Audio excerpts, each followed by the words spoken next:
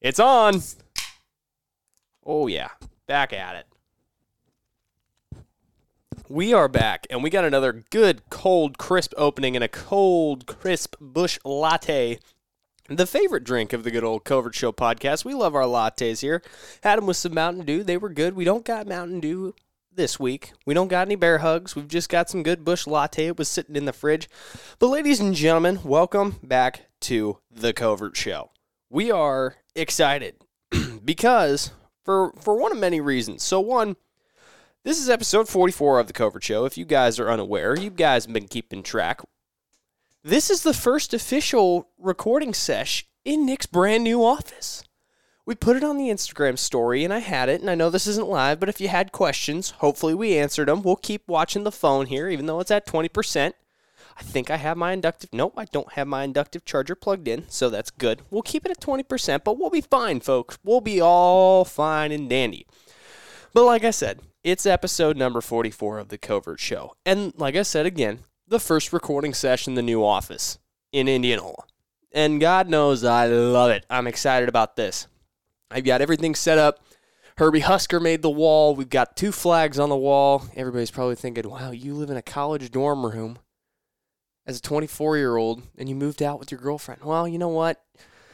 I don't know how she feels about it, but you know what? It's all right. We got the bookshelf back up on the background. We got the good old dad comfy chair in there. You know what? I should have done this from the I should have done the recording from the comfy chair, but then I can't reach my laptop because the monitor is too. I could move it up. You know what? We're gonna do that. That's what Nick's gonna do.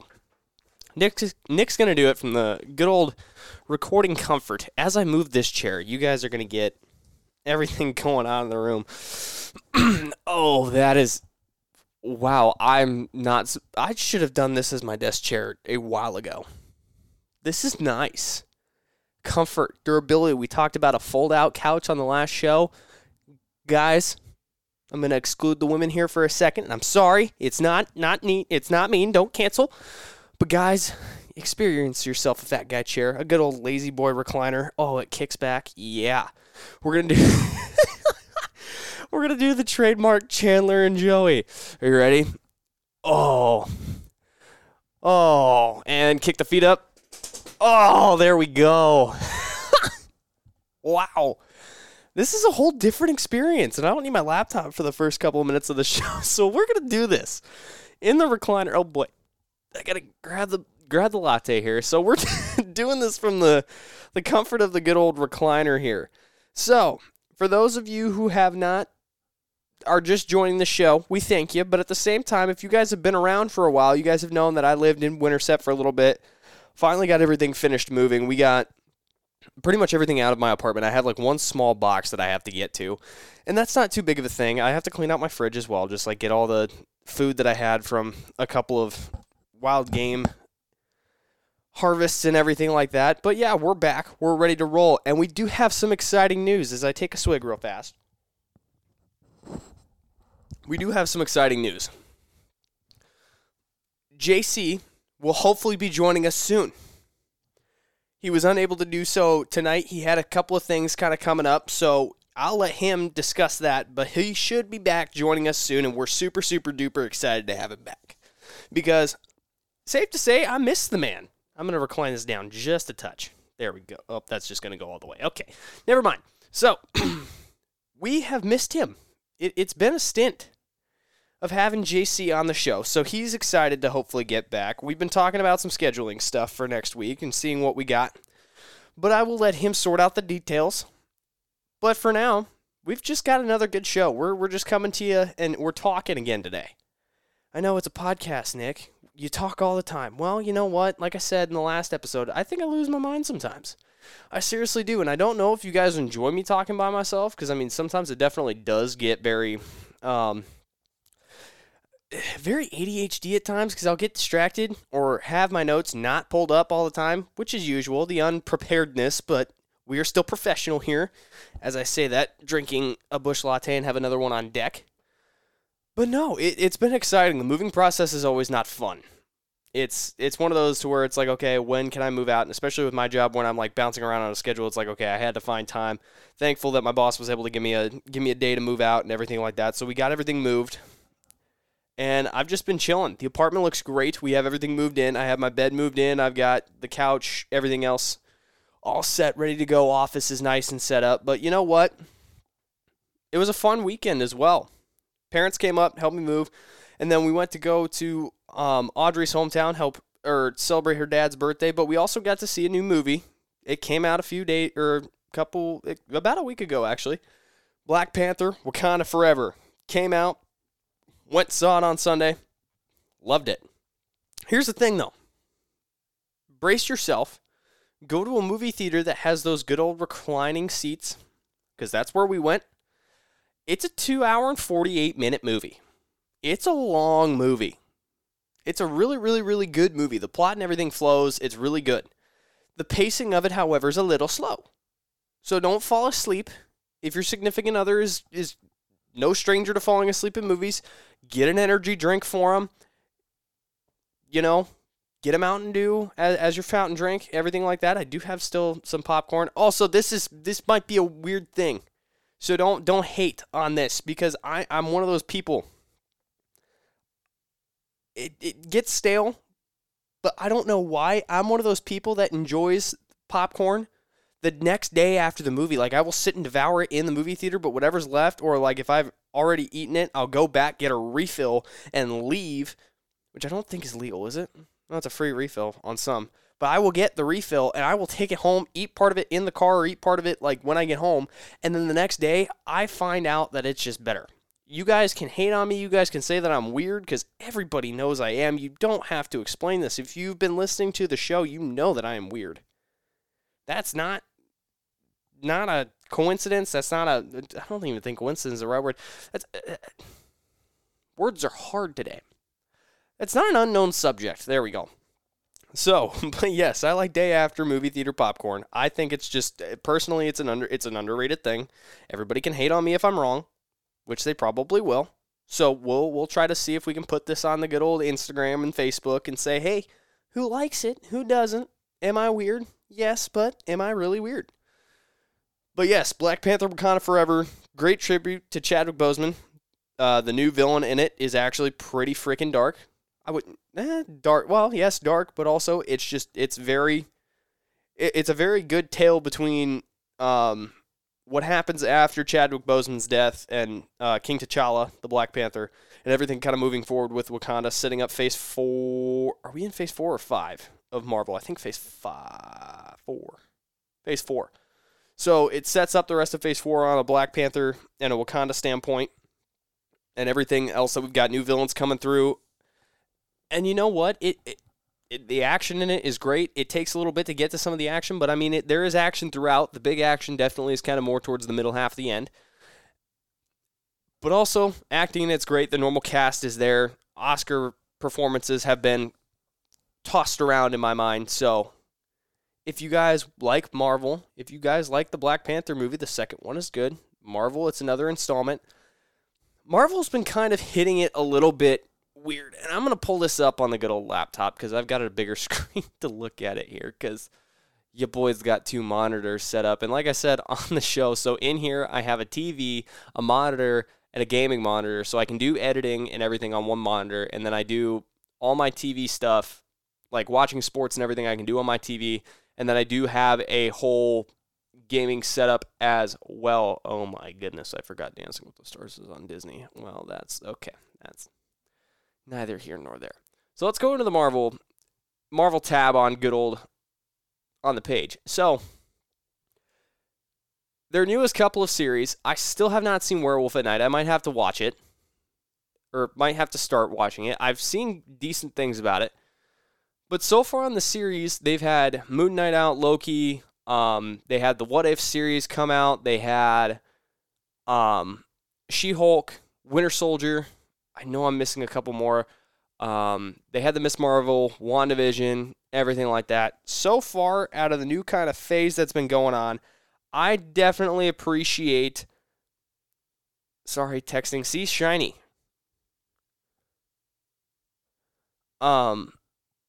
I've definitely appreciated this movie out of the Phase 4, or out of this last phase coming up. I'm excited for Guardians of the Galaxy 3. I think it's kind of been the best thing to kind of pop out of this phase. Loki was fantastic. Falcon Winter Soldier was pretty good. WandaVision I was hit or miss on. It was definitely there, but at the same time, just, I really don't know. It was different. Like, they got into a lot in it. Hawkeye, I thought was very entertaining as well. Moon Knight, I definitely enjoyed Moon Knight. Doctor Strange 2, liked it. Eternals was okay. Shang-Chi, not bad. But, you know, as the rest of the series go, I just kind of fell off. I watched the first episode of She-Hulk, was not a fan. I understand that they needed to make it comedic and stuff like that because they've been kind of going on that way, but at the same time, I'm just not a fan of it. I couldn't get into it very well. I think they tried to make it way too funny. And I could be wrong because I haven't watched too many of them, but the first 2 episodes, they tried to do a lot of bouncing back between She-Hulk and Banner. So I don't know. If you guys think I'm wrong and you guys can correct me on it, then go for it. I did not watch the Miss Marvel series. I heard a lot of bad things about it and have not gotten around to watching it. Thor Love and Thunder, I watched it. I definitely Thor Love and Thunder is entertaining, and Chris Hemsworth has done a fantastic job at Thor. And sad to say, Chris Hemsworth is leaving the Marvel Cinematic Universe. Will no longer play Thor. He's having some health issues and going to take time with his family, I believe is what I saw. But Chris Hemsworth is no longer going to be the God of Thunder and Thor. So that leaves the question, who would replace him? His brother could replace him because apparently his brother is thinking of doing The Witcher. And Liam Hemsworth, I think he could do a good job. But they definitely they had The Rock for Black Adam, so Thor can't be The Rock. I don't know who they would get to really replace Hemsworth as Thor. That's such a hard... That's definitely a very hard role to replace as him. Because as you've seen in the Thor movies, in the first one, he's definitely very serious. It's a very serious kind of coming of age. In Thor 2, it gets a little bit funnier. There's a lot more comedy behind it. In Ragnarok, there's definitely a lot of comedy behind it, and it's still very serious, trying to figure out everything that goes on. And after Thanos and everything that happens in Infinity War and Endgame, it then moves on to Love and Thunder, of where he's trying to figure everything out. And if you haven't seen Thor Love and Thunder, I'm really sorry. Spoiler alert, Jane Foster comes back. So Jane Foster comes back. Thor Love and Thunder kind of revolves around Thor and her and trying to figure out the God Butcher, which actually is very entertaining. So, if you guys have not seen Love and Thunder, it's definitely a good watch. It's one of those kind of very wholesome watches as well, I will say that. But I mean, they're trying to go a lot of different places with the Thor, or with the Marvel Cinematic Universe in Phase 4. They also have the Spider-Man that came out. So, wow, I lost my train of thought so fast. Where was I? Was I going somewhere with trying to break down everything else after that? No. But I have seen a couple of things on Werewolf by Night. I haven't watched it yet. I've been kind of more focused on Star Wars and just trying to get everything moved out, and TV has not been there. Like I said, I've been watching The Big Bang Theory a lot as well. Back again. We saw a trailer for the new Avatar movie again. That looks freaking badass as hell. The new Dungeons and Dragons movie is coming out. I did see another trailer for that as well. So there's a lot of good movies kind of getting around. Chris Pine is in Dungeons and Dragons. I love Chris Pine. He's just a very funny actor. Ant-Man and the Quantum Realm. Ant-Man and the Wasp and the Quantum Realm coming out as well. Paul Rudd. Love Paul Rudd. There's a lot of... if you haven't seen the trailer, and if you haven't seen Loki, well, get ready. Kang the Conqueror has been released into the Marvel Cinematic Universe, pure by the multiverse. So, and that leaves a lot of different branches within the MCU, because you finally get to equip the Fantastic Four in. You get to finally link everything with Deadpool and the X-Men. Spider-Man, the Spectacular Spider-Man, they did release that it is in the works. So another version of the comics with that. Tom Holland's supposed to come back as well to reprise his role as Peter Parker, which I love Tom Holland as Peter Parker. I think Tom Holland as Peter Parker definitely looks a little bit younger than Andrew Garfield. And, well, Andrew Garfield has a baby face. Andrew Garfield definitely does have a baby face. Tobey Maguire as well. He looked a little older when he played the role of Peter Parker in the first original Spider-Man. So, but the MCU is doing good things still. I'll have to sit down, like I said, and watch the Werewolf by Night. I will probably end up finishing through She-Hulk, just to make sure that I don't miss anything. Daredevil is coming out once again on Netflix, and they've got just a lot more in the works. Marvel is not stopping. Star Wars is not stopping at all. Game of Thrones, as I talk about, is not stopping at all. Any other series that I'm missing that should or should not be stopping? I don't know. I'm trying to think off the top of my head. What was another trailer that I saw while we were sitting at the movies? Oh, there was one that I said was going to be really, really good. I can't think of it. And I don't know if Audrey's going to remember it at all. But yeah, no. So movies are pretty much, they're bouncing back and forth. Prequels and sequels are coming out. Creed 3 is coming out as well. That should be entertaining. Although I feel like in some cases, and not to have a boxing pun, but I feel like they are beating a dead bag or a dead horse.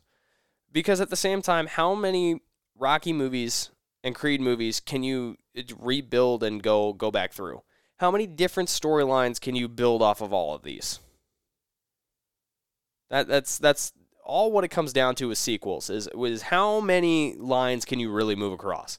Because I mean, Thor: Love and Thunder, you have an entire Thor, you have an entire universe. MCU, you have an entire universe. Creed, you pretty much went through the Rocky universe, got through that. You fought Drago's kid. You ended up proving that you are a Creed and Rocky, like son of Apollo Creed, and you are related to Rocky Balboa, everything like that. And I mean, Jurassic Park has stormed through their sequels and prequels and everything like that, and then that entire series is done. So I mean, as a movie watcher, trying to watch sequels is tough sometimes, because as you really think about it, where can they really go wrong? And what can they do to build off of trying to make another movie or leave the franchise how it is? Personally, I don't know how the new Avatar movie is going to either leave us with an ending or keep us going. I would like to think that they should end with this, because now you've endured the world of water on Pandora. And I don't think you can really go from there unless there's a whole volcano side of the island. And then again, I feel like you're just getting into the other Avatar, which is like airbenders, firebenders, and waterbenders. Which also never truly watched a lot of Avatar as a kid. So, and they made a live action movie on that. It was Dragon Ball, they tried to make a live action movie of. Dragon Ball was They definitely went a totally different way with it than I think everybody was going for. I did see, for Disney fans out there, for all the other listeners that are Disney Princess fans, The Little Mermaid live action is coming out. I wonder how much they're going to keep it to the original. I feel like they kept Beauty and the Beast to the original. The Lion King one, they tried as much as possible. I think they did a good job of the Lion. The Lion King was just super entertaining to see in live action. Because, I mean, it's like, come on. That's one of the biggest childhood movies of anybody's life. And if you haven't seen Lion King and not enjoyed it as a child or cried at Mufasa's death, guilty. I was a kid. I was like 8. Big cool lion decides to save his son and then gets thrown off by his brother and left his son for dead. Like, come on. How not sad is that? Like, not to get deep into the conversation, because I know somebody else is going to be a tearjerker over here, but just kidding. So yeah, that's pretty much what I got on the whole movie side of things. I mean, it's been entertaining to see what kind of comes through the minds. Halloween Ends. I still have not watched Halloween Ends, which is kind of sad. I'm a big fan of the Halloween series and the slashers, and that's more of my thing when it comes to horror movies, like possessions, and I would say mind thrillers are like psychological thrillers are definitely like more of my forte when it comes to a horror movie, or slashers. I'm not a fan of the ghost stuff. To me, that gets too real, and hopefully if there is any ghost in this house, that they don't come haunt me. Wow, I don't like saying that. That's going to scare me. But then again, it's just trying to enjoy a horror movie. I like to do the slashers and everything like that, and suspenseful ones. The Predator series, watching The Predator, that was pretty good. And then watching Prey, I loved how they did that. Prey to me was kind of one of those where it's like, okay, throw it back to the original days. Yeah, it's kind of like the original where the Predator comes down and hunts everybody, but at the same time, it's like, what are you supposed to do with a Native American tribe when they don't have any firearms? Really? I mean, I think, what was it? The Spaniards or like the French? Something like that. They were trying to fight through with a couple of weapons that they brought over, guns and muskets and everything like that. And to be honest, a mini ball or a little lead ball that is not a bullet, doesn't have rifling. I mean, that's not going to kill a Predator, especially when he has literal exoskeleton armor, but also at the same time, nerd out here, by the way, it has a whole futuristic, like, alien tech setup model of armor that probably even his, like, some other things within the galaxy can't frickin' penetrate. So, I don't know, movies to me when it comes to like sequels and everything, and like the Black Panther one, I was interested to see where they went. They went a really, really good route with the Black Panther movie. So, and it was definitely interesting to see where they went on the Black Panther route. And sorry, I feel like I've been doing a lot of rambling on this episode, and they do have the Defenders on Disney Plus as well, so they do have Daredevil, Jessica Jones, Luke Cage, Iron Fist, and the whole entire Punisher as well, the Defender series. They will get into also getting some new stuff with Nick Fury coming in and expanding off the Captain Marvel saga as well. So that is extremely exciting. But for now, that pretty much wraps up movies. Haven't you always noticed that sometimes when people are trying to just move on and just kind of like lose a full train of thought, they're like, yeah, so that wraps this up, moving on. I don't have any clever segues sometimes when I'm by myself.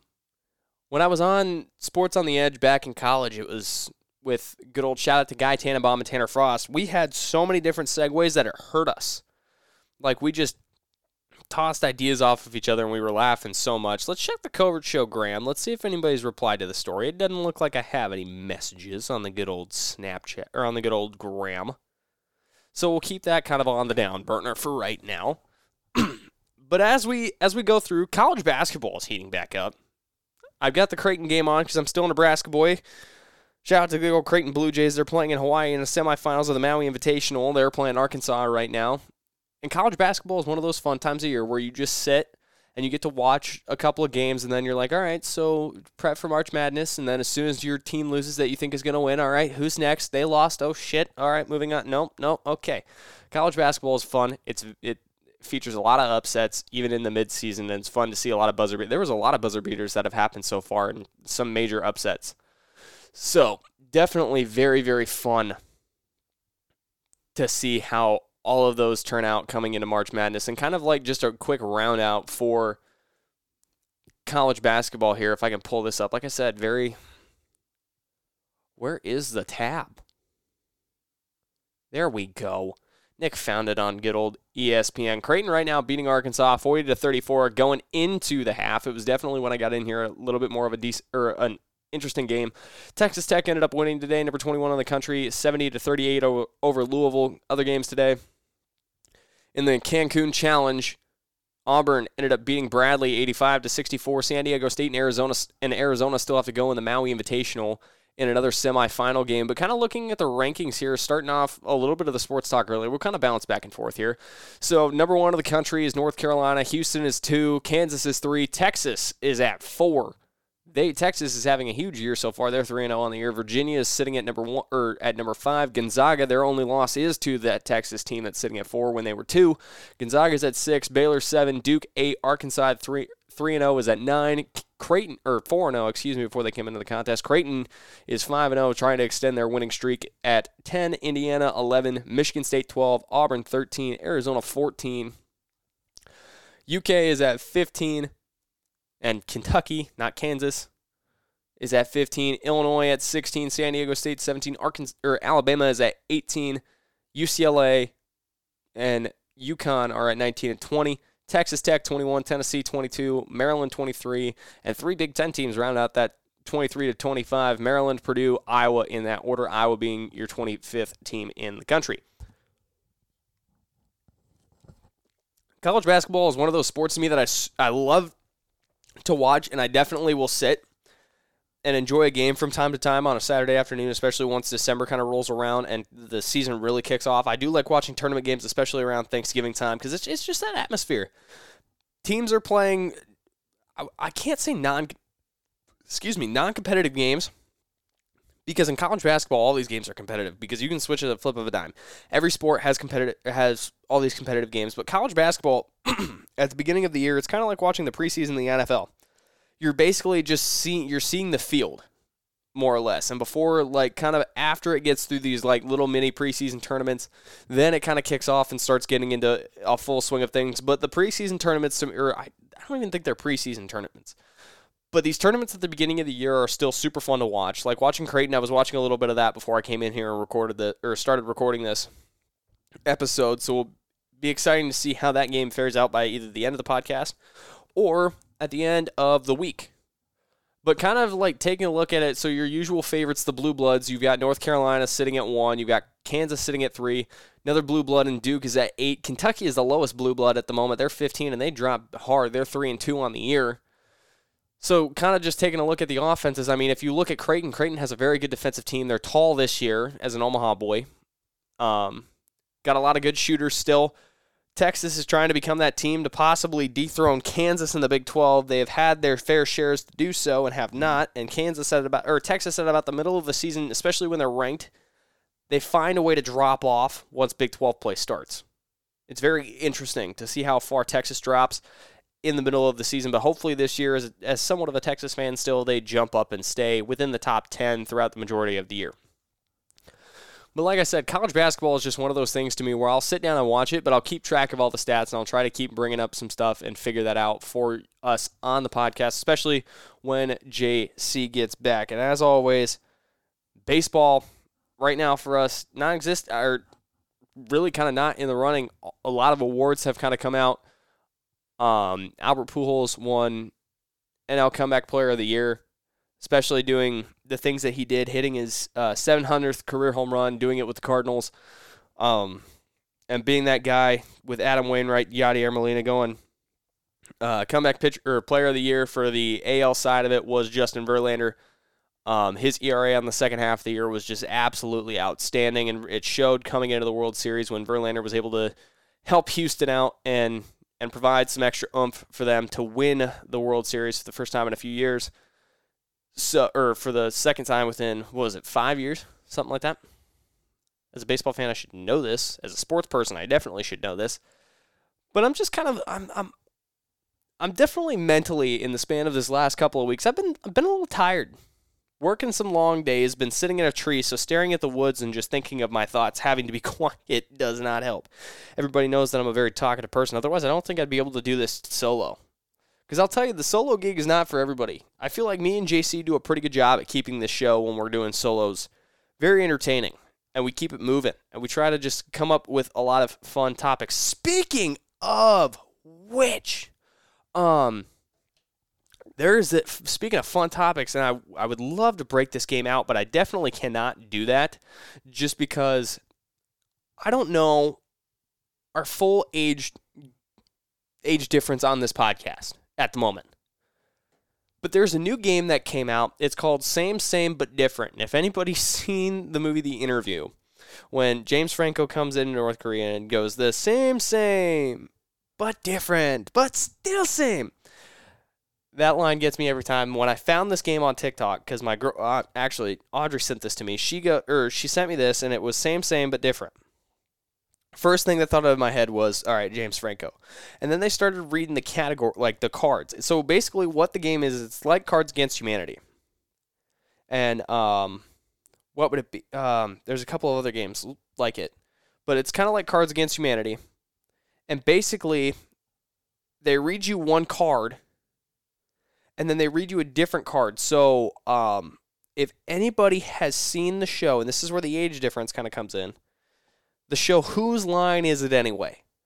I took a drama class in middle school and ended up watching it for class on It was one of our lectures one day. So we ended up sitting in class and watching it. And I was like, oh, this is really kind of cool. It's very funny. There's different categories and everything.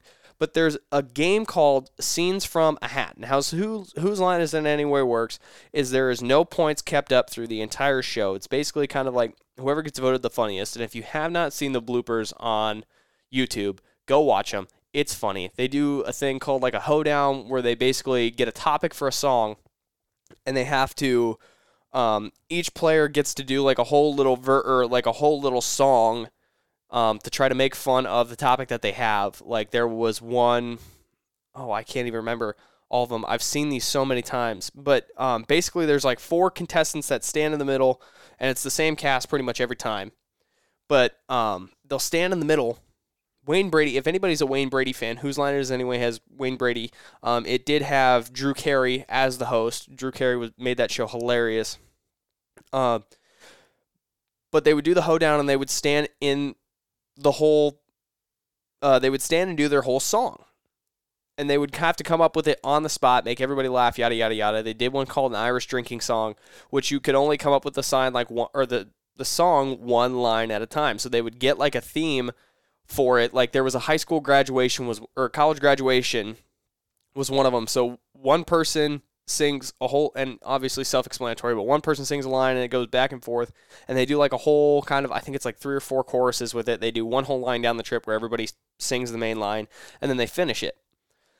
Well, there was a game from it called Scenes from a Hat. And how Scenes from a Hat works is you get the same thing. You get like a topic or a category, but sometimes the topic or category was things that you can say about your car, but not about your girlfriend. I think you can see where I'm going with this. There was a lot of shit said that was definitely probably not good for TV, but it's funny as hell. Probably some derogatory stuff, but it's funny as hell. So same, but different is like that. It's like the Scene from a Hat game where they give you one category of, it's like things you can say about this and or but this. Is basically what I'm saying. And I don't have the box here. I should have brought the box in. And I'm not going to leave you guys with dead air to go get the box. But what's in the box? What's in the freaking box? If anybody has seen the movie Seven, Brad Pitt, fantastic movie. That's a quote from Seven. I feel like I shouldn't have to explain that. Wow, I am such a dad. I feel like such a dad when I had to do that. I feel like a whole dad for this segment. I'm having to explain everything to try to make it funny. Good Lord. See, people, my insanity is gone. Or my sanity is gone. But no, I'm super excited to play this. I already gave Audrey a fair warning that playing this with our friends might get ugly because I'm just going to try to be funny as hell. So, if you guys have not had a chance to check it out on like TikTok. Just Google it. Same, but different card game. Should be pretty funny. Grab it with your friends. Let us know how it goes because we're probably going to take a picture of some of the cards. I will probably end up doing this for the show. I'll put it on a story. I'll put it on a post saying, hey, like, what would you got? Caption this with your best line. Which please don't get too obnoxious with it, and let's not get everybody canceled on here because that's the last thing I want to do. I have a lot of pride in how straightforward I am, but at the same time, it's like with this society, anything straightforward sometimes comes off bad. But yeah, no, I love card games like that. Like drinking card games are so much fun because there's Audrey has it. That's like it's that one card game for the girls that she always breaks out. I like doing the Cards Against Humanity. Drunk, Stoned, or Stupid is one. What's another one? I'm trying to think. Man, I can't think of all these. If you go into Spencer's, they have a shit. If you go into Spencer's, but seriously though, if you go into Spencer's and you actually do not go all the way to the back end of the store, or you just focus on the shot glasses and the cups and the blankets and everything else before that, if you see all the card games, they have a just vast variety of card games. And I mean, I love seeing those. Like for Christmas, I gave my cousin a game called New Phone Who Dis, which was really fun to play. It just kind of comes up as like a text response that you have to say to the person. Basically the same thing as Cards Against Humanity. So, also, if you guys have not just found a a fun game to play with your friends on like a rainy day or like a day where you guys have a party and you're doing a pre-party before this. Did this during COVID with all of my friends down in Lincoln. The game is called Exploding Kittens. It's really hard to explain, but if anybody's a fan of that game or if anybody knows about it, then you'll know what I'm talking about. But Exploding Kittens basically gives you a bunch of cards, and you take turns kind of like doing a battle against the people at the circle, but you do get exploding kittens, and those go against you, obviously. It's not... I think you can use them against... I've only played it a handful of times and still sometimes don't understand the premise of the game. But that's a good game as well. I love playing board games and stuff like that, just sitting with friends. Like, you never thought as an adult that you would want to still play like card games and board games and stuff like that with your friends, but apparently they found ways to be able to do that as an adult. And granted, the being of legal age and having some beverages definitely helps, and it definitely makes people a little bit less sensitive. So, there's my spiel of randomness, I guess.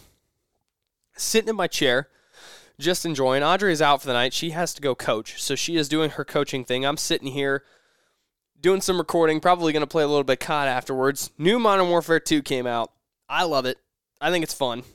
Some of the maps are a little questionable, and the guns are definitely hard to get used to. Like, it definitely takes a little bit to get used to the recoil of some of these guns. Like, it's a lot with some of the assault rifles. The SMGs are a little bit too. They incorporated a lot of the same guns from the original Modern Warfare. If you guys like Call of Duty, and like the new rebooted Modern Warfare and like the original Modern Warfare 2, 3, or Modern Warfare 2 and 3 and MW series, M16 is there, the M4 is there, the M13 from the last Modern Warfare is in there. The Vector, they call it the Fennec, that's back in. MP7, P90, AUG, and the submachine gun style and everything like that, that's in there. So definitely a fun game. Check it out. It's definitely a little aggravating at times because the game kills quick, but if you don't hit your shots, then you're dead in an instant. I feel everybody's going to be like, well, Nick, that's every Call of Duty game. It's like, no, it's not every Call of Duty game because sometimes you get people who are really shitty and just don't know how to control recoil, a.k.a. I guess right now at the same time me, or you get Christmas noobs at the end of this month or next month that boost your KD. So, we love Christmas noobs. We hate playing with them sometimes because it's just the whole fact of, okay, who's actually good in this game and who's not. But at the same time, it's like, dude, it's a good KD booster. I don't care. So, Call of Duty Modern Warfare is out. It's fun. Big news. Also, in the video game world, NCAA football is coming back. I loved NCAA football. I played NCAA 08. I played NCAA 09. Let's see, I did have, what in the hell? Somebody is driving a muscle car down here, and I'm, like I said, shiny, but damn, that's loud in here. It echoes.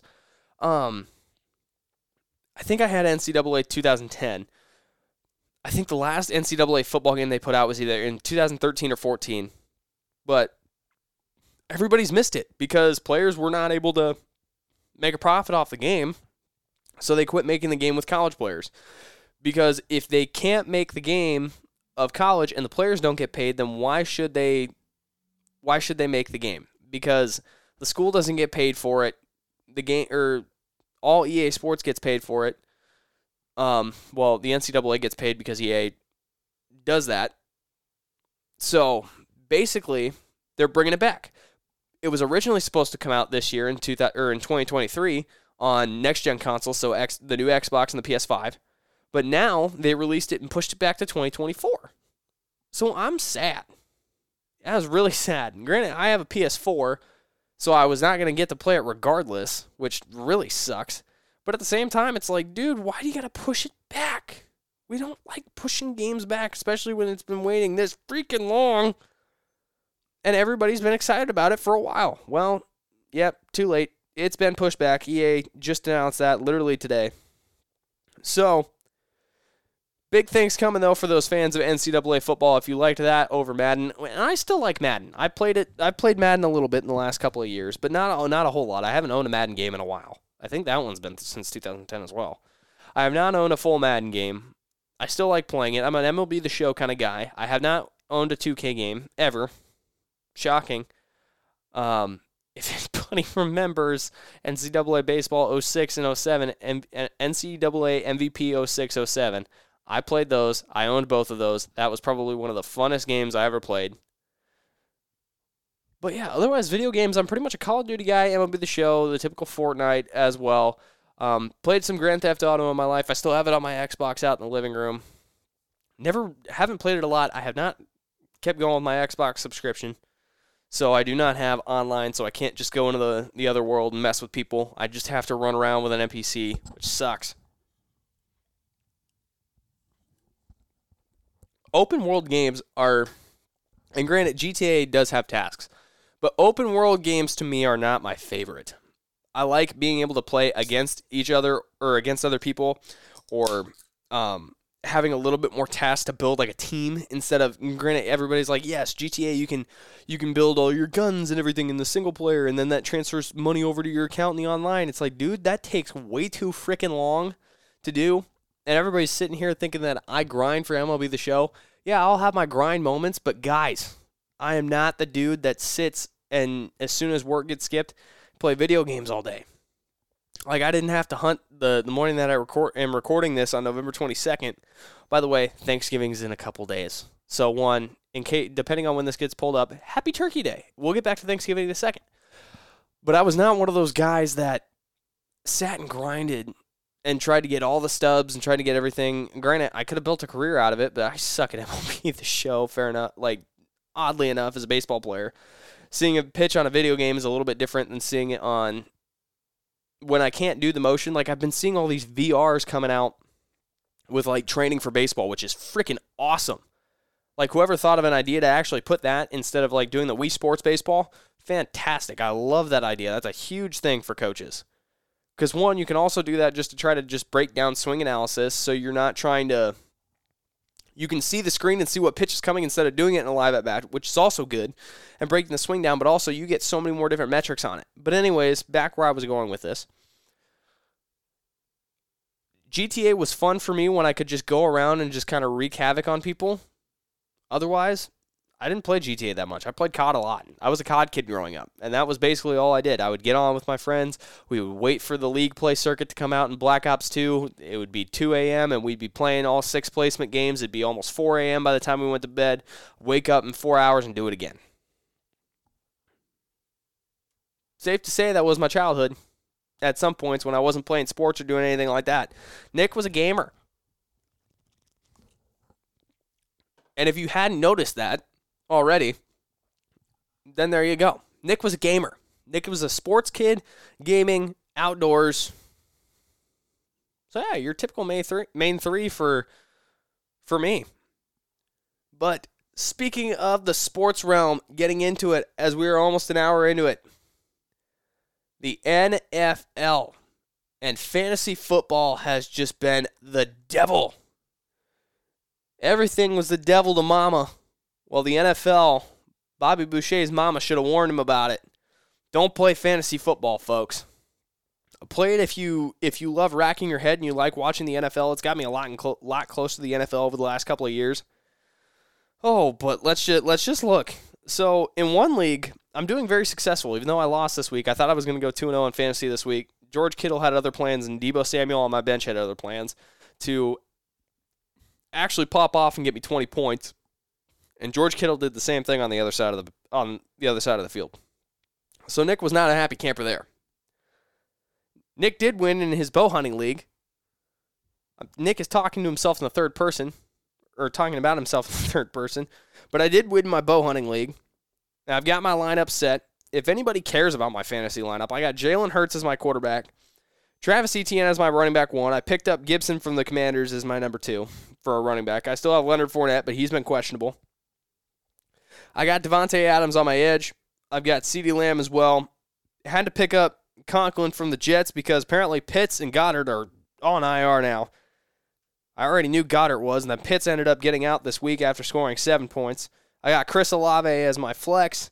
I've got the Eagles defense, Justin Tucker on the bench. I got Fournette, like I said, Pitts, Adam Thielen, Goddard, Singletary, Henderson, who just got waived from the Rams, and then I've got Alan Lazard as well. I picked him up on a couple of different. I picked up a couple of trades, and then I ended up having to pick up a couple of players to just make sure injuries weren't happening. On the other side, on my other team that actually has money going into a league. Am I legal to say that? I think so. If not, nobody heard that. Had to pick up Derek Carr because Kyler Murray has been battling with a hamstring injury. Is probably not likely to go for the Cardinals again this week. David Montgomery. I've got Stevenson as a running back from the Patriots as well. Curtis Samuel as a wide receiver. Jacoby Myers from the Patriots as well as another wideout. I picked up Moreau from the Raiders as my tight end. Chris Olave, Will Lutz, and I got the Titans defense. I auto-drafted this. I had to go out on the town. Tried to draft while downtown. That don't work, folks. Downtown on, I believe it was a Saturday night as well, of all the nights that we could have had it, but it was better for everybody. Ended up getting shit on by the draft. I actually had a lot of good players. Traded one away. Ended up getting Tyreek Hill off that draft as well. But sitting on my bench, I've got Kyler Murray. Oh, I do need to put Tyreek Hill in. What am I doing? Oh, folks. Nick has just made a grave mistake. Tyreek Hill is going in. Curtis Samuel is my wide receiver 2 this week. Wow. That was almost going to be stupid of me. Wow, that was almost going to be really stupid of me. So Tyreek Hill is now back in my lineup. Chris Olave, Will Lutz, Titans defense. And then I got Henderson in this league as well. Player is not currently signed to an NFL team, so I might have to drop him. And also, he has not been doing good at all this year. Myers, Samuel, Crosby, and the Vikings defense on my bench. But that hops in to the NFL for the week. So if you guys missed out on last week of Week 11 for the NFL, Green Bay and the Titans did battle on Thursday Night Football. Tennessee ends up beating Green Bay 27-17. Falcons and the Bears came down to the wire. Atlanta ends up taking that game after an interception, with an interception, 27-14. The Bills beat Cleveland, kind of getting back off of getting bounced again, 31-23. Colts end up falling to the Eagles, 17-16 after almost playing upset alert again. Eagles get another heart attack, but end up pulling it out on the road. Patriots end up only scoring 10 against the Jets on an 85-yard punt return. And you know what the funny thing about that is? So Zach Wilson got sat down at a press conference and asked, so your offense only scored 3 points, but your defense held to only 3 points besides the punt return. Do you think that your offense let your defense down? The rookie replied, no. Folks, as a rookie quarterback, when your offense is only able to score 3 points with still some of the weapons that they have, guys, the answer to that is yes. The offense did let the defense down. And granted, New England's defense is definitely good. The Jets' offense, the way that they've been playing, if you can beat the Buffalo Bills' defense and score more points in that game against the Patriots, holy shit, what are you doing as an offense? New England came with the right defensive strategy. Zach Wilson needs to rethink his idea. Mac Jones again popping off with another 25-point fantasy week. The Saints end up beating the Rams 27-20. The Giants end up losing to the Lions, who have now won 4 straight. The Detroit Lions are figuring it out, folks. Everybody was kind of counting the Lions out in the year and saying, oh, no, we're back to the normal Detroit. Guys, or 3 straight, I should say now. They're going for 4 against the Bills, and the Jets have beat the Bills. So if the Jets beat the Bills, and granted, they have a better team than the Lions at the moment, but now the Lions have beat the Packers, the Bears, and the Giants. The Packers, well, they've been having some offensive woes. Justin Field and the Bears have finally been kind of figuring it out on an offensive scheme, scoring more points, but they're still back to struggling a little bit on the defensive side of it. They beat the Bears. The Giants this year have just been kind of a little bit of a powerhouse in the NFC East, and they're now sitting at the bottom of the NFC. And they're still, oh my gosh, words are hard. But the Giants are still sitting in a contention for the NFC East, I should say. And then now the Lions have the Bills. They're 4-6 on the year, 2-3 on the road. The Ravens end up beating Carolina 13-3. The Commanders doused the Texans 23-10. In overtime, one play to Davante Adams for a big score makes Nick a happy man with the Davante Adams receiver in fantasy. It makes it a sad day to be a Bronco fan. 22-16, the Raiders take it over Denver at home. Dallas. I'll say this, I still love Cooper Rush, but holy cow, Dak Prescott proved me wrong saying last week that still not impressed Well, when you got Pollard doing the things that Tony Pollard does, now off the bench with receiving yards and rushing yards, he had in total on that game almost 200 yards, 189 yards in total receiving and rushing. Now, throw that into a mix with a guy who's still able to sling the ball. You got CeeDee Lamb on the outside edge, tore apart the Vikings defense. 40-3, Minnesota could not get that offense going. And after I just said that Minnesota is the real deal as well, Nick makes predictions and then they go kaput. Cincinnati beat the Steelers 37-30, and then the Chiefs about gave it away on Sunday night to the Chargers, but they ended up holding strong 30-27, and then finally San Francisco routs the Arizona Cardinals without Kyler Murray. Colt McCoy steps in. Colt McCoy gets hurt as well. So, Jimmy Garoppolo still doing Jimmy Garoppolo things. He had 230 yards passing. So, if you had Jimmy Garoppolo in a fantasy league, which I dropped Jimmy Garoppolo, I dropped Jimmy G. Guys, I'm so pissed. I realized that too. I picked him up one week, and then all of a sudden I drop him, and let's look to see if anybody in the league picked him up and had a good week with him. Dropped him in my bow hunting, or in my second, or my ride league, my good league that I needed. Take a look at two teams. Nope.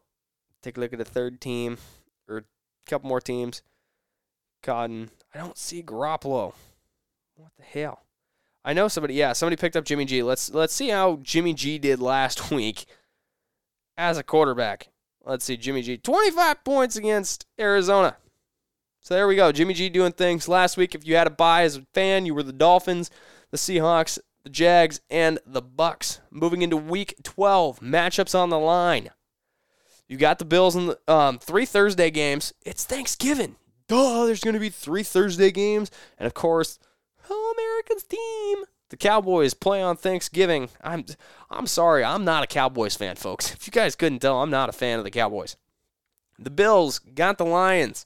The Vikings have the Patriots at the nightcap, and then the Giants have the Cowboys in the afternoon cap. So there's good games going on there. The Giants-Cowboys should be very good. The Patriots and the Vikings should be good because the Vikings need a bounce-back win. Patriots need a bounce-back offensive performance, and so do the Vikings. Moving right along into Sunday, you've got Cleveland, you've got Tampa Bay. Tampa Bay looking to try to hold against the Falcons, hold that lead in their division. The Bengals are trying to keep their bounce back alive with Joe Burrow, and so far they've been winners of 2 straight against the Panthers and the Steelers. Offensive production on the second half of the season has not been few and far and in between. So far, in their last couple of games, or in their last couple of wins, I should say, 30-26 over the Saints, 35-17 over the Falcons, with Mixon scoring 5 touchdowns in that one. Panthers ended up losing 42-21 to the Bengals, and then 37-30. So it's safe to say when you're able to score over 25 points in a game in the NFL as the Bengals, you're winning a game. Because take a look at these losses here. 23-20 at the beginning of the year to the Steelers, 20-17 against the Cowboys, loss, 19-17 loss to the Ravens, to the Browns, 32-13. So anytime that they have not scored over 25 points, the Bengals have lost. And granted, everybody's probably saying, well, Nick, simple math, figure it out. If you score 20-plus points in a game in the NFL, you should win. Well, 30-26 over the Saints, L to the Saints, 42-21 over the Panthers, L to the Panthers, and then 37-30 over the Steelers, L to the Steelers. So the Bengals defense is holding tight now, figuring it out, holding tight late in games. Like I said, they've got the Titans coming up, and then they got a game against the Chiefs as well coming up here in 2 weeks, which should be huge for the Bengals and Joe Burrow to try to get back to staring down another Super Bowl in the face, even though they're 6-4 on the year. But Joe Burrow looking like Joe Burrow did last year, slinging the ball around, finding offensive receivers. Moving along now, Atlanta has the Commanders as well at noon. Washington, like I said, they're kind of trying to play spoiler alert, and they've got a good spoiler kind of coming up against the Falcons. We'll take a look at the standings later as well, but the Commanders are now 6-5, folks. 4th in the NFC East. The Jets have the Bears, So Zach Wilson trying to take on another young quarterback in the form of Justin Fields. This one's at home. The Jets looking to actually have an offensive performance as well. Denver has the Carolina Panthers, so should be a win hopefully for Denver, but you know what? I can't say that with a sure heart. It's like Nebraska. It shouldn't be said with a sure heart. Baltimore has Jacksonville. The Chargers. Sorry, wow. Reading is hard today. Everything is hard for Nick. The Chargers have the Cardinals. The Raiders have Seattle on the road. Rams go to Kansas City. The Saints have San Francisco and Jimmy Garoppolo. Jimmy Garoppolo. He's been waiting his whole life for this. Did anyone know where his helmet is? Me and Kenny sing that a lot. We sang that the other night on the way home when I was talking to him on the phone. Sorry for the little bit of a serenade. And then Green Bay has Philadelphia to cap out Sunday night. The Eagles are looking to stomp all over Green Bay. The Packers are just trying to get on board and not lose Rodgers and see where anybody is. No buys this week as Pittsburgh plays Indianapolis. Buys should pretty much be done for the NFL season.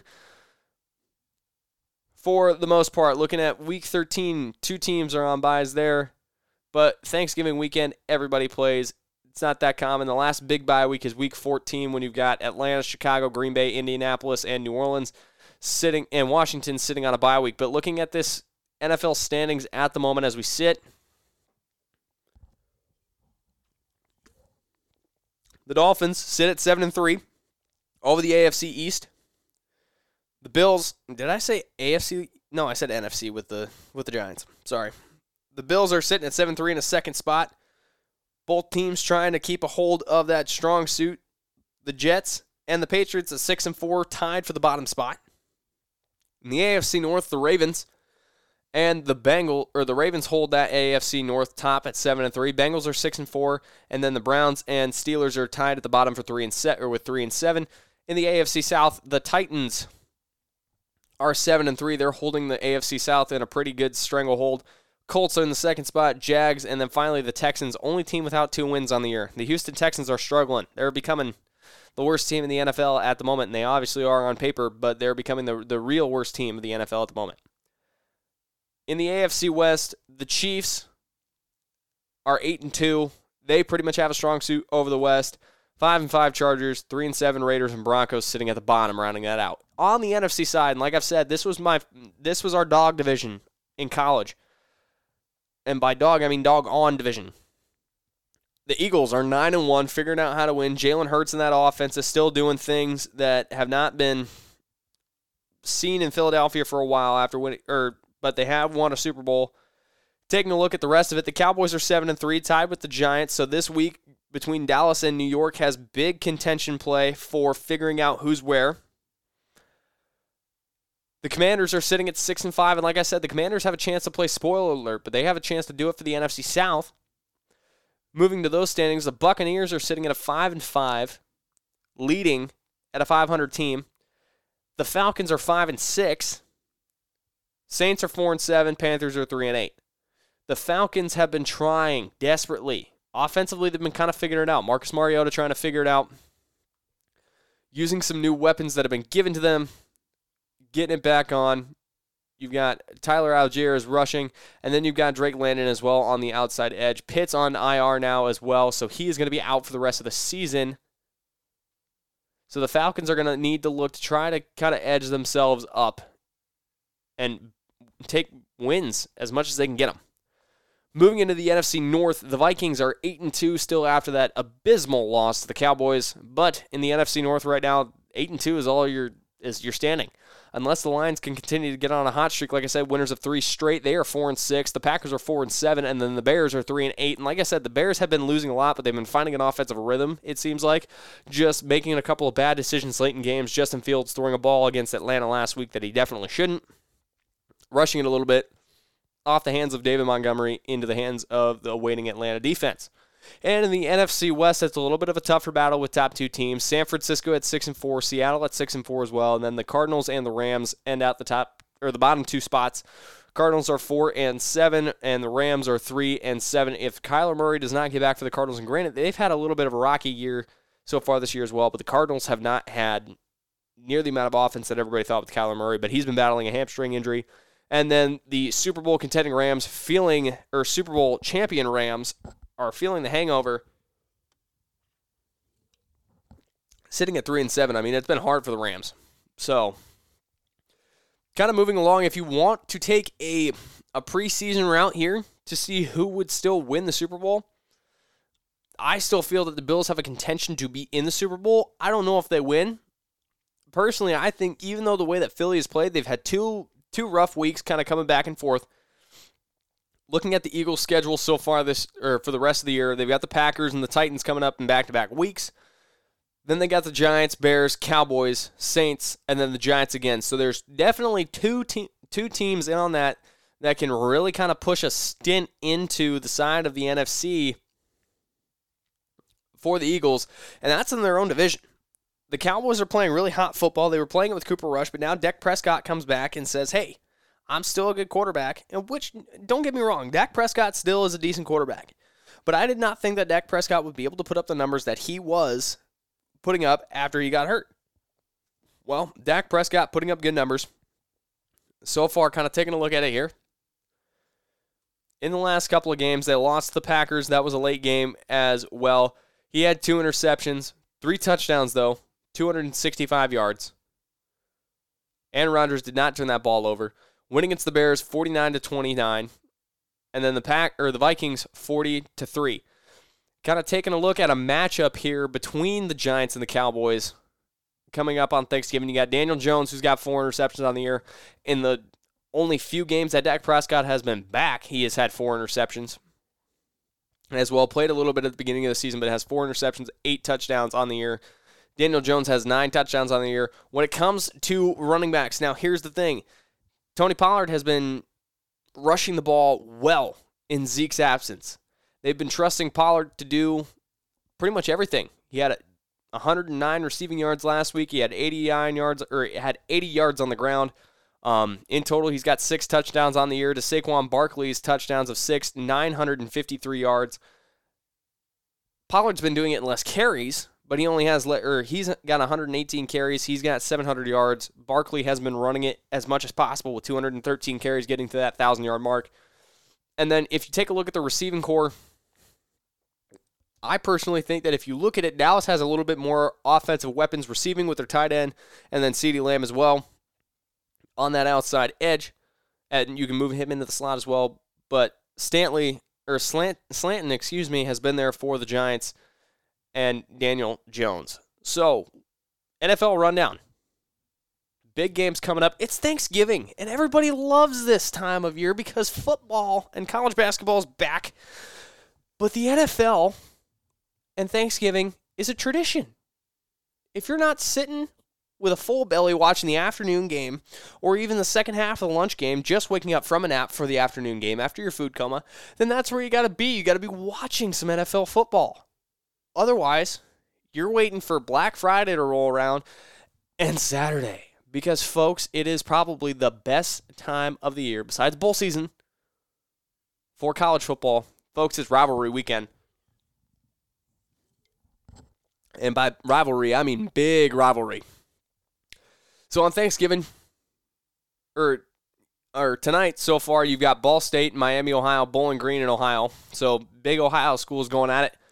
On Thursday, you've got the Battle of Mississippi. You've got Mississippi State versus number 20 Ole Miss. The playoff rankings came out. I'll break those down here in a little bit. Actually, I'll break those down now. What am I doing? College football playoffs just released their rankings tonight. I did watch the selection show. Georgia, number 1, Ohio State 2, Michigan 3, TCU 4. The top 4 has not changed at all in the last 3 weeks. LSU moves up to number 5 at 9-2. USC is 10-1, Bama 9-2. They are at 7. Clemson at 8, Oregon 9. Tennessee is 10, rounding out the 11 through 20 in this order. Penn State, Kansas State, Washington, Utah moves way down after losing to Oregon. Notre Dame at 15, and then 16 is Florida State. 17 through 25 in this order. North Carolina, UCLA, they dropped 2 after losing to USC in a big game in Pasadena. Tulane at 19, Ole Miss, Oregon State, UCF, Texas moves back into the top 25 in the playoffs. Cincinnati moves up one after being 25, and then Louisville hops in at 25. Oklahoma State, after losing, gets dropped out to Oklahoma, and then NC State drops out as well. So, taking a look at this, the top four: Georgia, Ohio State, Michigan, TCU. Georgia clinched the SEC championship game. They will play LSU, who clinched after a big Tennessee loss, and Bama losing to Tennessee, already being two teams out, and losing to LSU, so LSU holds the tiebreaker. LSU has Texas A&M this weekend, which we all know that game is a shootout as well. 7 overtimes in one of the last meetings they had the last 4 years. Now, here's the thing. The playoff gets really messy right now, because Ohio State and Michigan have the game this weekend, and it's in Columbus, Ohio. If Ohio State wins, they're in the Big Ten championship. They win the West, or they win the East. And if they win that, they're fully in the playoff. Even if they lose the Big Ten championship, I still think that the committee will put them in. Should that happen? Probably not. Will it happen? Yes. But here's the thing. Who do they play? Now looking at it, unless Nebraska can play full spoiler, but Purdue, the Boilermakers, lost to Iowa at the beginning of the year. Iowa holds the win over Purdue and should be in the Big Ten championship. But there's a lot of stuff to still go on with that as Minnesota plays Wisconsin. So the Big Ten is in shambles. The Big Ten is waiting to see what happens. But also, Michigan has a chance to get in the Big Ten championship game as well. But if you look at this, if either one of those teams lose, and say Michigan wins and Ohio State loses, Michigan wins outright, say Ohio State wins and wins outright, they will be in and probably hold that number 2 spot. Now, who takes their place? Because TCU, on the other hand, they are in the Big 12 championship as well. They're awaiting a matchup in the Big 12 championship. Could it be Texas? Could it be Kansas State? We don't know. TCU struggled against Baylor. Baylor was trying to play spoiler alert. Max Duggan and the Horned Frogs said, not so fast. They had Kendre Miller is there as well, and Quentin Johnson, arguably one of the best receivers in college football at the moment, if not the best receiver in college football at the moment. So that was a whole battle in itself. But TCU has Iowa State. Then LSU, A&M, USC this weekend plays a Notre Dame team that lost to Ohio State, 15 in the rankings. They've got big wins over Utah, or they've got a loss against Utah, big win against UCLA, which was huge to put them kind of forward in a playoff committee standpoint. They need to beat Notre Dame and win the Pac-12. If they do that and somebody slips up, I personally see USC in. But here's the thing, LSU has a little bit more of a ranked opponent win. They they lost to Tennessee, but they beat Ole Miss, who was 7. They beat Alabama, and they have a chance to play Georgia in the SEC championship game and beat Georgia. Will that happen? I don't know. Stetson Bennett and the Dogs look absolutely just terrifying. TCU, on the other hand, everybody's going to make I'm going to make the argument because I don't know if the committee is on this same league. TCU so far has a strength of schedule. Even before the playoff committee had their rankings. Beat an 18th ranked Oklahoma team, just beat Oklahoma State. Beat a 19th ranked Kansas team, who at one point was one of the best offenses in the country, scoring 50-plus points or 45-plus points a game. Beat an Oklahoma State team who was ranked 8th. Beat a Kansas State team who was ranked 17th. Beat a Texas team who was a playoff-ranked 18th in the country. And folks, all these ranked wins literally came in a row, except for the Texas one. There was 2 games between West Virginia and Texas Tech in between the Texas game. But beating Oklahoma, Kansas, Oklahoma State, and K-State all came in one span. 4-game stretch. They've gone undefeated 11-0 this year. Playing at home in Fort Worth against Iowa State. The question remains, is the strength of schedule going to be enough to potentially propel TCU forward, or will they stay at 4 just because of the Big 12 play. Defensively, in the Big 12, if you look at it, even all their wins, 25-plus points a game allowed on defense. And the majority of them, it was 30-plus points a game allowed on defense. And that's just season-wide. The lowest game that TCU had on a score margin against and for was Texas at 17-10. Lowest amount of points scored against the defense was 13, and that was Colorado at the beginning of the year. Otherwise, they had Tarleton at 17, and then they had Texas at 10. So TCU in the Big 12 defense gives up tons of points. So will a Big 12 team actually be able to compete in a college football playoff? I do agree. I do believe so. If Cincinnati can hold Alabama to only 24 points, being the massive dog they were, I believe TCU gets a shot, and they should. If USC wins out and somebody loses from that top four, they have a chance to jump up because LSU is a two-loss team, and if USC wins the Pac-12 and wins out for the rest of the season, I do believe that USC should be in that top spot, in that top four spot. They are 10-1. Lincoln Riley has done a fantastic job, especially getting over 20 guys from the transfer portal to come in and help boost this program. USC has a deserving shot, and it was projected at the beginning of the year that USC could potentially hop into that top 25 or top four spot. Bama, out. You have a two-loss Bama team that has not played good. If the committee looks at the way that Bama has just played the last few weeks, and with those two losses, out. Tennessee, way out now. After two straight losses and losing to a South Carolina team who has struggled all year, Spencer Rattler decides to come out, 5 touchdowns for him as well on the day. Had a Joe Burrow-esque performance after getting blasted. Yeah, you could argue that Tennessee is really out. And after losing Hendon Hooker to a torn ACL, they're out. Oregon has a chance to play spoiler in the Pac-12, ruin USC's dance. Clemson. Everybody counted Clemson out at the beginning of the year. Dabo Swinney coming in with a team that was still good defensively, but offense didn't look like they were going to be worth a damn. DJ Uiagalelei still has some good receivers out there. You got Shipley as well, Swinney. But Clemson, they're 10-1. They've got a chance at an ACC title. Clemson, the only thing standing in their way at the moment is South Carolina, and then they play North Carolina, who is ranked 17th in the country, college football standings, after falling to Georgia Tech in the Battle of Columbia. That's going to be huge. Clemson has a chance to possibly get out as well. So there's a lot happening here to where Penn State somehow could possibly get up to the top four. Will that happen? No, because Ohio State and Michigan have beat them. So they will not jump higher than probably 6. But at the other side of the road, Washington is Washington State. They're out for a Pac-12 title.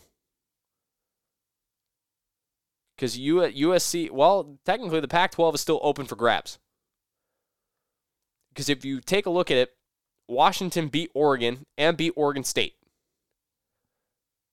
They have not played Utah yet, but Utah's still sitting down below everybody at number 4. Washington has a chance to potentially pop up over and say, hey, USC, we're going to knock on your door. We want to play upset. They did that to Oregon State, who is now back in the top 25 of the playoff. They beat a playoff Oregon team. Washington has a chance to potentially do it. And when they've got Penix Jr. at the helm of quarterback who has almost 4,000 yards passing, that's insane. 26 touchdowns on the year so far for Penix. 6 INTs. But Washington's offense has come out of a just huge standpoint with a brand new coach first year, as well as DeBoer gets a 2-year extension from his contract, which rightfully he should. So college football has a chance to get really, really, really ugly this weekend if you're a playoff and a New Year's Six contention. Now, going into the weekend's games, you've got number 19 Tulane going to Cincinnati, who Cincinnati has shocked everybody and said, okay, we lost Desmond Ridder, we lost a few offensive weapons, how are we going to be able to bounce back? Well, freaking hell, I told you Cincinnati was going to bounce back, and I hope they did, and by God, they backed me up and said, hey, we're going to be sitting at 24, we're still going to be in the top 25, we're going to have a winning record, don't count us out. Cincinnati could be playing for an American Conference title. Probably against UCF, but they can do it. Especially if they beat Tulane this weekend, they'll clinch. Baylor has number 23 Texas. Texas needs to win. K-State needs to lose for Texas to be in to the Big 12 title. And then also, K-State needs to win. Texas needs to lose. And these games are all on Friday. Boise State has Utah State. Central Michigan has Eastern Michigan. Western Michigan has Toledo. Arizona State battle. NC State, North Carolina. That battle is always fun to watch. NC State has played spoiler a little bit. North Carolina after losing to Georgia Tech. That's going to be a tough game for North Carolina to swallow if they lose. Arkansas has Missouri. New Mexico versus Colorado State. California, UCLA, who is ranked 18th in the country. The Battle of Florida. Florida State versus Florida. 16 Florida State facing on Florida at home. Fresno State, Wyoming, and then finally, guys, on Friday, the game that I will either be so extremely happy for that we win, or it's just going to be a bad day overall. Nebraska, Iowa. Nebraska has not won a game versus Iowa, I believe, in the last 4 years. It's all come down to within a few handful of points. Nebraska needs this win to at least kind of keep morale alive, and it's at Kinnick Stadium, which we do not play well at Kinnick Stadium. It's bad. We don't. We just don't play well against Iowa, period. We just don't play well at the moment, period. I will say I will be right here screaming my head off, cheering for Nebraska and hoping that this game goes, because I have felt every single heartbreaking loss for this team like I play on it. And granted, that's a really shitty thing to say because I don't play on it and I have no idea how it feels in the stands. But I feel for this team so much. We were moving in, and my parents were in here, and the game was on in the living room, and my mom and my girlfriend were watching it, and I was hearing everything, and finally, the game came down to 1 second, we lost by 1. I was devastated. It's bad. Nebraska football has a special place in my heart, and it hurts to break every single game.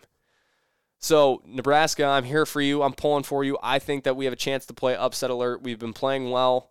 I was looking for a chance to go to the dance in the Big Ten as the Big Ten West winner.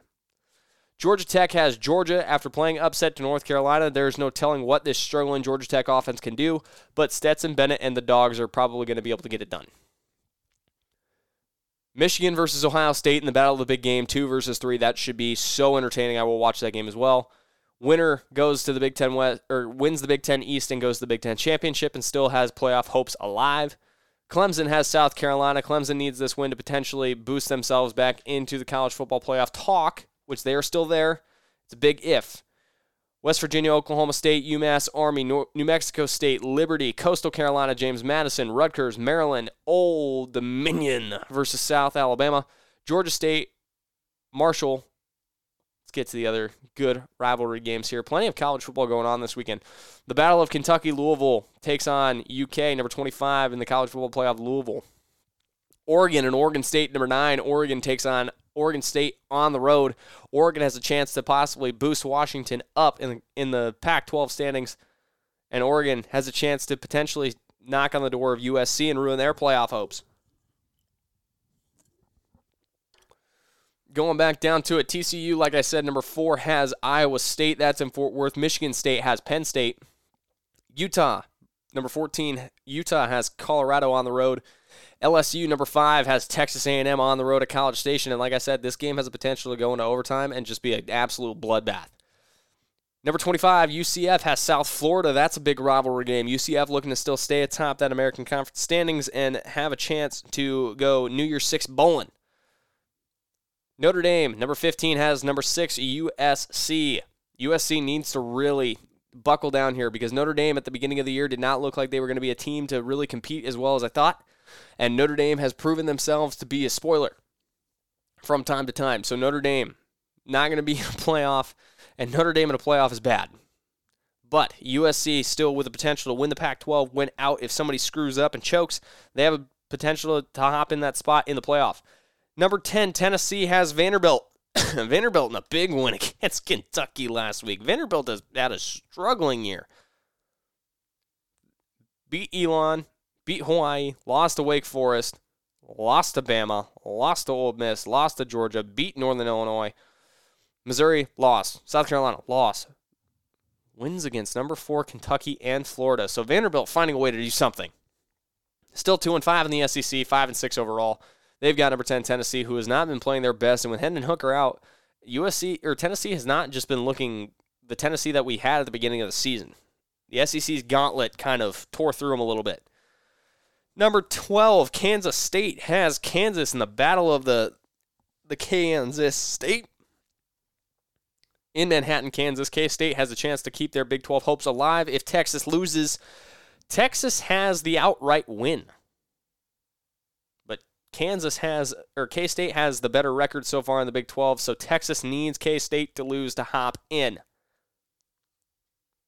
And then finally, Washington has Wazoo.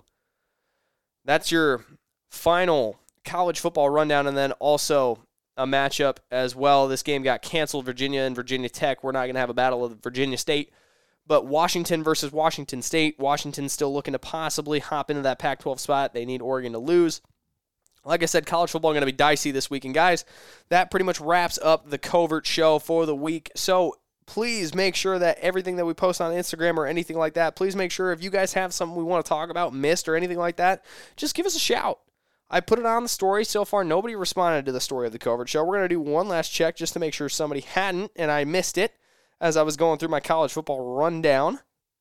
Let's take one look. I got no notifications on the page. Sad to say, folks. Sad to say. But hopefully you guys enjoy the show that we put on every week. Like I said, JC looking to hopefully come back within the next couple of weeks as hunting slows down for me and we kind of get into more of a winter mindset here in the good old Midwest. But that'll have to do it for episode number 43 of the Covert Show as I crack open one final Busch Light for the night. So please, for Thanksgiving, happy Thanksgiving, depending on when this comes out. Hopefully you had a great Thanksgiving, and hopefully you do have a good Thanksgiving, no matter where you go. If you're going to go see parents, if your family is split, hopefully that drive is not bad for you, and hopefully you guys enjoy your families on both sides. Hopefully you guys have a couple of brewskis and watch some football. Hopefully you guys enjoy some great food and just some family fellowship as well. I'm a big family guy. If you guys haven't figured that out yet, I love being with my family, no matter what side I am on. So I will be there enjoying family with Andre this year here in Iowa, and I'm excited for it. And we are hopefully going to have the football games on because in the NFL, this is going to be big. I'm going to be watching the Iowa-Nebraska game wherever I am at this weekend. But as always, thank you guys for joining us, and we'll see you next time.